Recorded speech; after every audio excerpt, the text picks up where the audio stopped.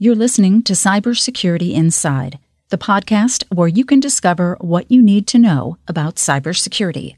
To learn more, visit us at cybersecurityinside.com. What are the components within that supply chain?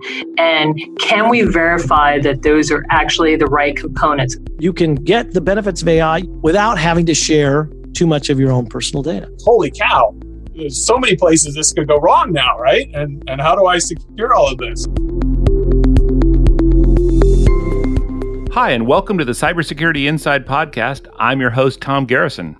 Recently, Camille Morhart and I sat down with the VP of AI and Cloud Execution at Intel. This is a great episode if you're interested in how a company like Intel uses a system view for our AI strategy. Kavitha Prasad explains that your AI strategy should include items like memory management and data movement challenges, costs, what customers want, and edge to cloud connections. So let's jump right into it. Kavitha, so you own AI strategy for a massive company like Intel. Where do you begin? That's a good question, Tom. It is a huge charter, but if you think about AI, it's a very pervasive workload, right? Wherever there is compute, you can have AI around it. So for a company like Intel, where we are building clients to the high-end desktops, to the edge devices, all the way to the cloud, it's becoming pervasive in everybody's life, all the way from phone in your hand to what happens in the cloud. And Intel has the assets, the software ecosystem, everything to go make it happen. So it's just a question of making sure that we are cohesively aligning the direction of AI for Intel and making sure we are executing towards that cohesive direction that we have set for ourselves.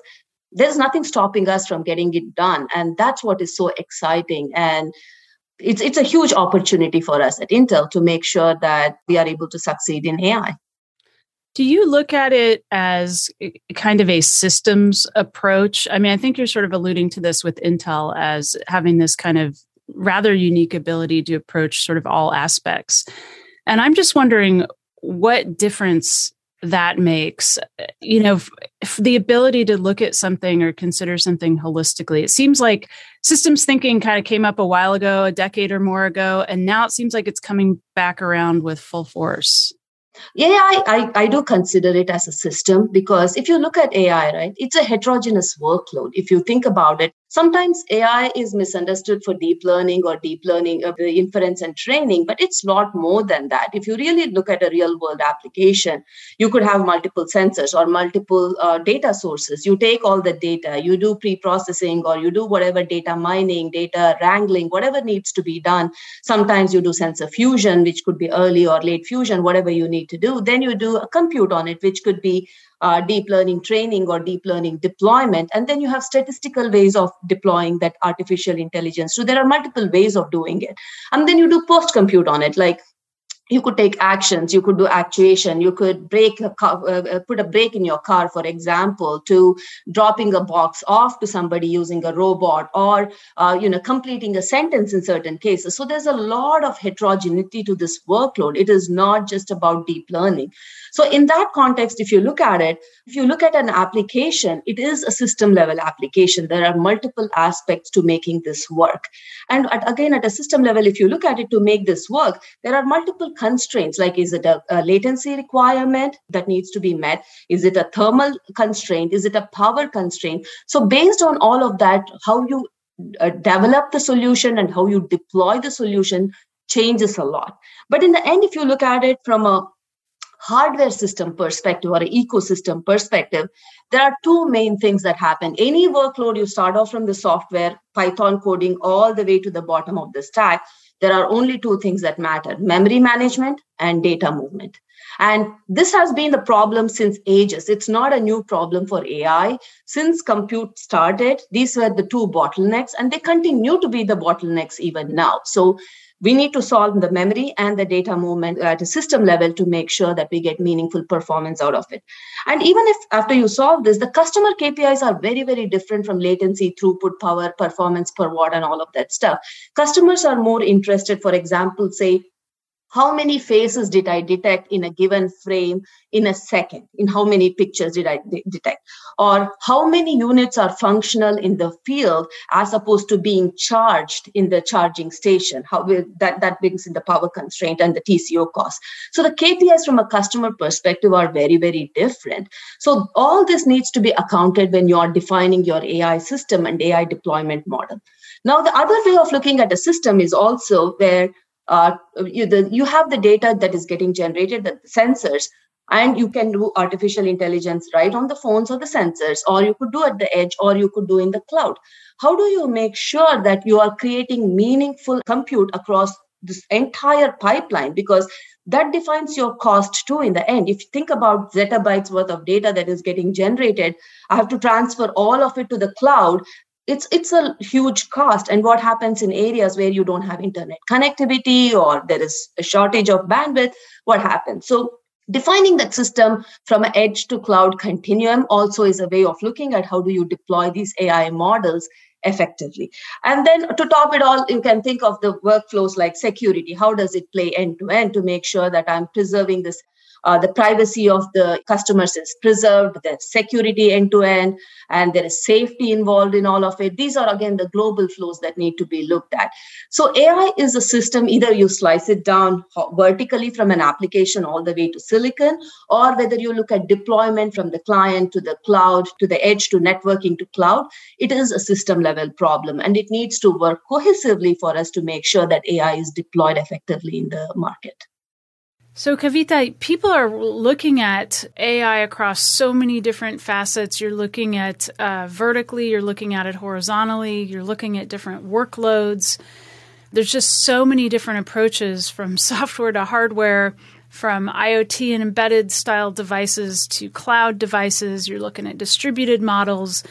It's so huge. And I'm wondering, are there kinds of things that people tend to overlook or that people tend to miss when they're packaging sort of an AI strategy together? Are there things that people miss that you think that they should be aware of? Definitely. I think people do know this. It's not the question that we don't know, but the key thing when you're looking at deploying AI models, right? Ecosystem plays a huge role in all of it. If you look at the number of accelerators, for example, that are getting developed in the industry, right? You have all the startups that are developing it. Everybody seems to be developing accelerators. But one thing we tend to forget is the developer persona of this AI workload. These are data, be it the data scientists or subject matter experts, they are coding at a very high level language. So even if you develop these accelerators, if it is not easy to use, if it is not easy to get the performance out of these accelerators, nobody is going to sit and write C++ coding to target your accelerator. It's the development to deployment time is very key. And that is where it's important that ecosystem is what makes or breaks the AI accelerators or the hardware that comes into the market. It is a software problem first. I need to make sure I'm able to get the performance right out of the box. I need to cater to the developer personas. It's not about the raw compute that I pack into the system. What performance am I going to get right out of the box? That is the key. It's not about the raw compute or the peak power or the average power that you pack into your hardware system. What is it that I get out of my software tool chain is the key, and that is what is going to make it successful. So that is something that is going to make or break the play for AI in the long run. You know, as somebody who lives in this world of AI, I'm just so intrigued with this workload because everywhere you turn, you know, people are talking about AI this, AI that. And some of it, I think, is just total hype. Some of it is, you know, people trying to ride the coattails of marketing of a new hot workload. But sometimes there really is an element of truth in what they're saying. And so for somebody who's in the know, where do you think the future of AI is going? Just generally, like what will we be able to do in 3, 5, 7 years that today is not even possible, but in the future it'll just be commonplace because of AI? Today, we do a speech separate, we do text separate. But if you think about multiple input data types, right? Images, video, speech, how do I put that together and create something meaningful out of it? Because, for example, cat is a cat is if you have a picture, or if you say a cat, or if you say a cat in Chinese or whatever language, it's still a cat. How do I bring that multimodal knowledge to make something meaningful out of it is something that is going to emerge. In a similar context, composite AI, right? It's the other way of looking at it. I have all these different sets, but I'm having all the different analytical techniques to make sure some meaningful results out of it. It could be your classical machine learning or your deep learning, or it could be your statistical learning that have been. How do you build a composite of it to make sure that the AI works meaningfully? And then there is another thing that's going on is today we have artificial intelligence, then there is artificial general intelligence and artificial super intelligence, if you were to put it, but artificial general intelligence where you have the intellectual capability of a human being, right? Where it could be fine motor skills or problem solving. Recently, I think I read an article where they have AI models that can solve these math Olympiad problems, which are thinking like humans to solve them, and they were 54% accurate or something like that. But artificial general intelligence is going to become popular. For example, the Turing models or all of that stuff is going to become popular. Then on top of that, if you really look at it, there is responsible AI, explainable AI, because in general, humans are forgiving when humans make mistakes, but they're not forgiving when machines make mistakes. So the question becomes, how do I explain what decisions I took? What is the reasoning behind what I took? And now put into this your human-centric. Am I doing it for social goodness? Am I adding transparency into it? What is the reasoning behind it? Is there trust in it? Are there biases in it? Is it fair enough?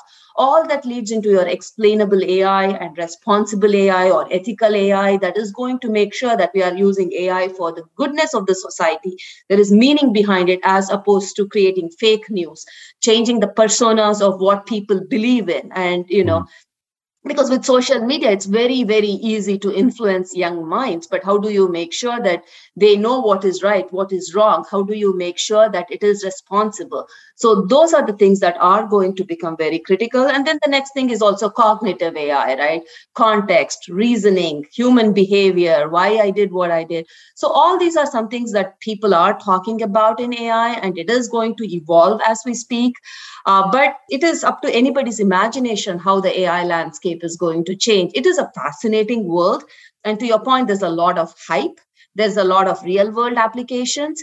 We just need to see how much of it is research and stays on the research shelf, as opposed to how much of it is really going to add business value to customers and is going to get deployed. So it is going to be an interesting balance of how it gets used, where it gets deployed, what is the real value behind all of it. But having said that, it is a fascinating field. It is a fascinating field, and it's only going to evolve as we speak in the next 5 to 10 years. So can't wait to see how this whole landscape is going to shape up. Kavitha Prasad, Head of AI Execution and Strategy at Intel. Thank you so much for joining Tom and me. Thank you so much, Tom and Kemal. Thanks for having me. Really appreciate it. Stay tuned for the next episode of Cybersecurity Inside. Follow at Tom M. Garrison and Camille at Morehart on Twitter to continue the conversation. Thanks for listening. The views and opinions expressed are those of the guests and author and do not necessarily reflect the official policy or position of Intel Corporation.